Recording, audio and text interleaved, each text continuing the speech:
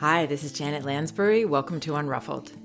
Today I have a note here from the parent of a 3.5-year-old boy who is no longer breastfeeding, but still very attached to his mother's breasts, and this parent is having difficulty preventing her son from grabbing her and poking her, which makes her uncomfortable.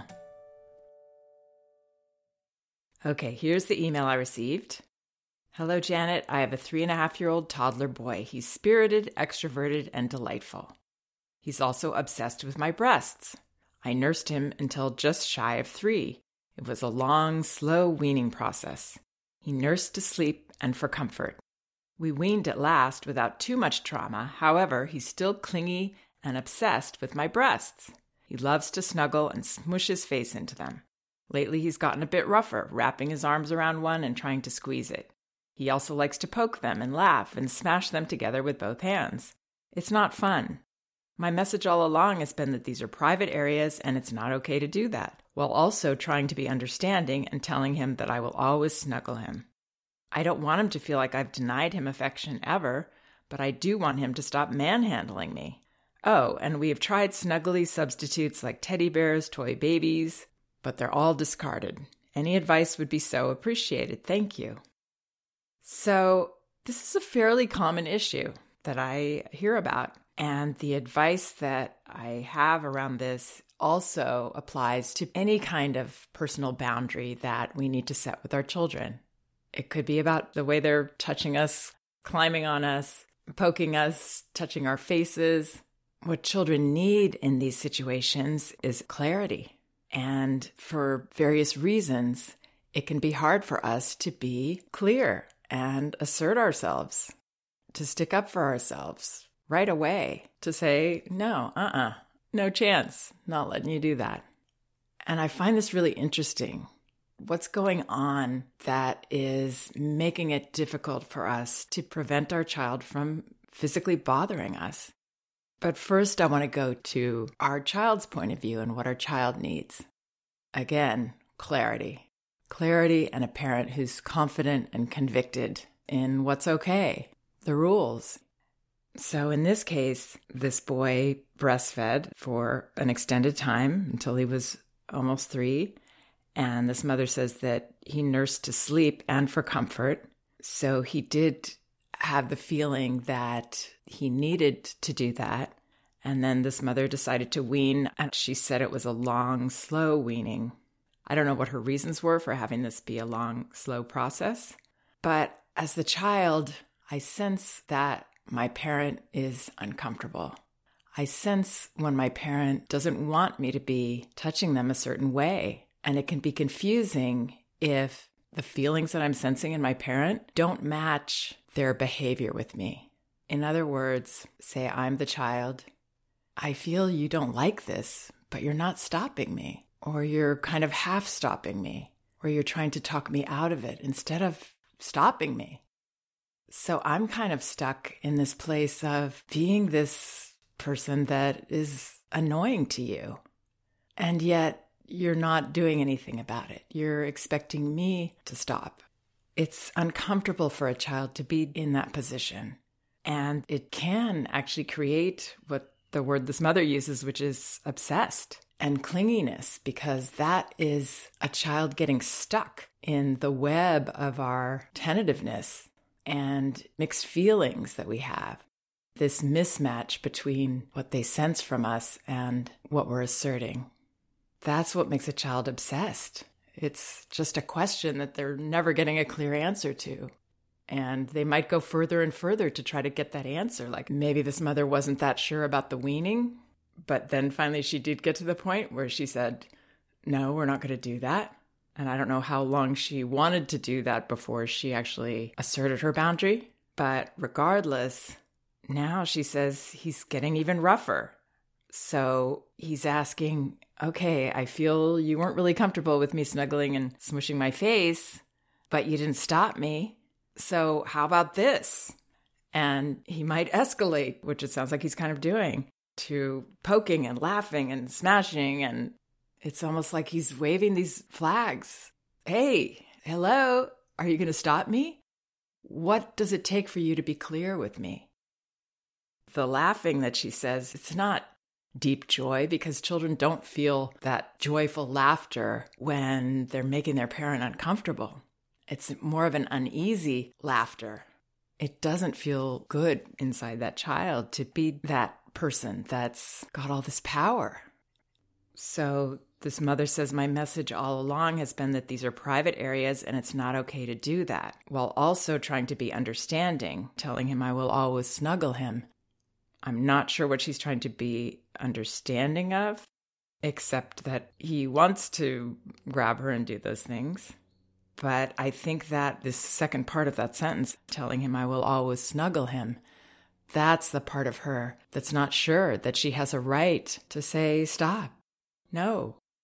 I would right away stop his hand before it gets anywhere near her breast to make sure that he's going to touch you where you want to be touched in a manner that you want to be touched, and not allow him to go any further than that. By physically stopping him, he can't be the one to stop himself.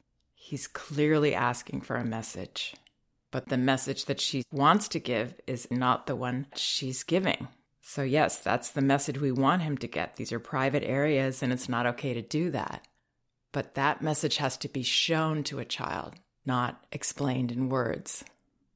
Explaining in words along with showing our child is helpful. So we're not just saying no, no, no. We're physically stopping our child first. You want to do this? It's not okay with me. That's all. And that can be something as benign as, for me personally, I don't like my face being touched unless it's super gentle. I don't like my face being patted. So I would stop my child from doing that, not angrily, but just sticking up for myself. No. Yeah, you want to pat? I don't like that. I'm going to stop you.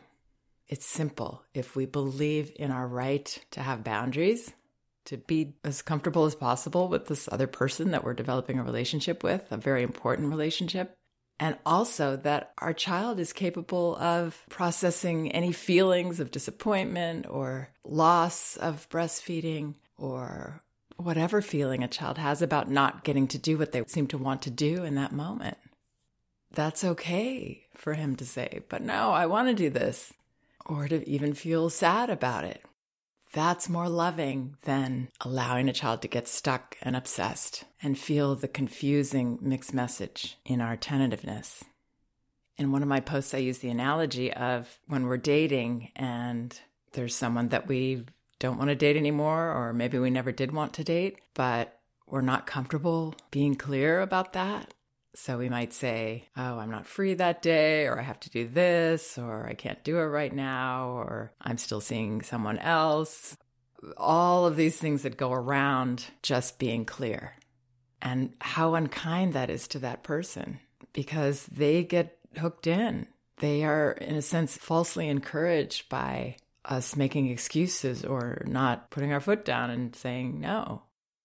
Before I had my oldest daughter and had to learn how to have boundaries and to confront, I was a very non-confrontational person, and I would do anything to not have to face those moments, face this person having their feelings hurt, being disappointed, maybe being angry with me, not liking me anymore, because everybody's got to like me, or I'm not okay because I'm not secure enough in myself. All those feelings will come up for us when we have children, and children offer us this incredible opportunity to heal them and to be honest, to be direct and confront, and to see again and again that yes, there is a reaction that's uncomfortable for us to witness and to have caused. But what we did was allow for that child to have an emotion that is often more about a theme than about that specific issue. The theme of, oh, I don't control everything in this world, or what other changes are going on in my life that are difficult. Releasing that. We help to create that tipping point for our child to share feelings. And then our child expresses those feelings, and we see a calmer person. We see a child who feels freer, who's not obsessed because they got what they needed. I've really started to see this as keeping a child in chains, because we're afraid to be clear and honest and to stand up for ourselves, when that's exactly what a child needs for us to model, not just in terms of their relationship and their understanding of other people's boundaries, but in their ability to assert their own. So it's a win-win-win when we're brave, when we're, that magic word, clear. So just going to some of the specifics that this parent mentions. He loves to snuggle and smush his face.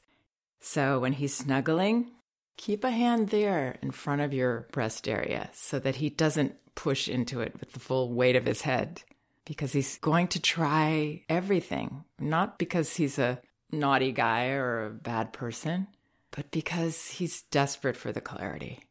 So have your hand there when he's snuggling so that he doesn't cross those lines with you. She says lately he's gotten a bit rougher, wrapping his arms around one. So don't even let him go there. Pull that arm away or stop it if you can see it coming. Notice, I see you're going for that. Buddy, I'm not going to let you do that. I'm right here for you to snuggle, but I don't want the grabby. You're not just saying the words, you're firmly blocking that from happening. Not overdoing it, but with a feeling of love for him. And again, understanding that he deserves and needs and wants to know that you have boundaries and that you're going to prevent him from annoying you because he can't be the one to do that. So he may get one poke in before you've seen that coming, but you take that hand and you hold it back. You want to poke? I see there's those pokey fingers. It's not happening. The more you can feel so comfortable that you don't even have to raise your voice, you don't have to be too serious about it, the more comfortable and clear it will be for him. Because that shows, I feel like I'm doing something good here. And I don't feel like you're doing anything wrong. I just don't want it, so I'm going to stop it. I'm not judging you, and I'm not feeling victimized at all. I can handle this. I can protect my body. So don't let him poke, don't let him smash, don't let his hands near you unless they are going to your shoulders, going around your waist, going to a place that you want them to go. He does not need to grab your chest. He really doesn't. And that's another important point. Sometimes the breastfeeding is such a powerful tool that parents have that they give it too much power. They forget that, hey, looking in my child's eyes, being present with him, or having him sit with me and snuggle me in a way that's comfortable for me is just as loving, if not a whole lot more loving, than having him breastfeed. There's nothing special, magic connecting for a 3-year-old that can't be replaced by two whole people in a relationship together. Loving that snuggle that's a real snuggle and not allowing that one that isn't. That's love. That's giving him real intimacy that's clear and wholehearted on our end, not with mixed feelings. That's the real deal. This parent says, I don't want him to feel I've denied him affection ever. Right. Affection is not about breastfeeding. I know that's going to be a controversial thing to say in some circles. Affection is definitely not about being grabbed or touched in any way that the parent doesn't want to be. That's not affection. Affection is making eye contact, seeing that guy that's his hands are all over the place and you love him and you're going to stop him. And maybe let him yell at you about that. And then hold him in a way that you love and are entirely comfortable in. So he will definitely not feel like you've denied him affection. You've given it to him in the way that feels affectionate on your end. It's not affection if it's just one person trying to get it and the other person doesn't feel it back. So maybe this is about reframing what a child needs, reframing affection, reframing love, seeing our child as a whole person able to participate in a relationship with us. We can't be a cardboard cutout. To be able to respect him as a whole person, we have to respect ourselves. And she says, we tried the snuggly substitutes. Yeah, it doesn't surprise me that those don't work because that's not what it's about for him. It's not about that he needs to grab something or needs to smush something. It's really about his relationship with you that he's trying to figure out where the lines are. He's asking this question. He deserves an answer. and this mother's fully capable of giving it to him. I really hope that helps. Both my books are available, as always, on audio at audible.com. Elevating Childcare and No Bad Kids, Toddler Discipline Without Shame. You can get both audiobooks for free with a 30-day trial membership by using the link in the liner notes of this podcast. You can also get them in paperback at Amazon and an ebook at Amazon, Barnes & Noble, and Apple.com. Oh, and don't forget to follow me on Instagram, Janet Lansbury. My daughter said to say that. Thank you for listening. We can do this.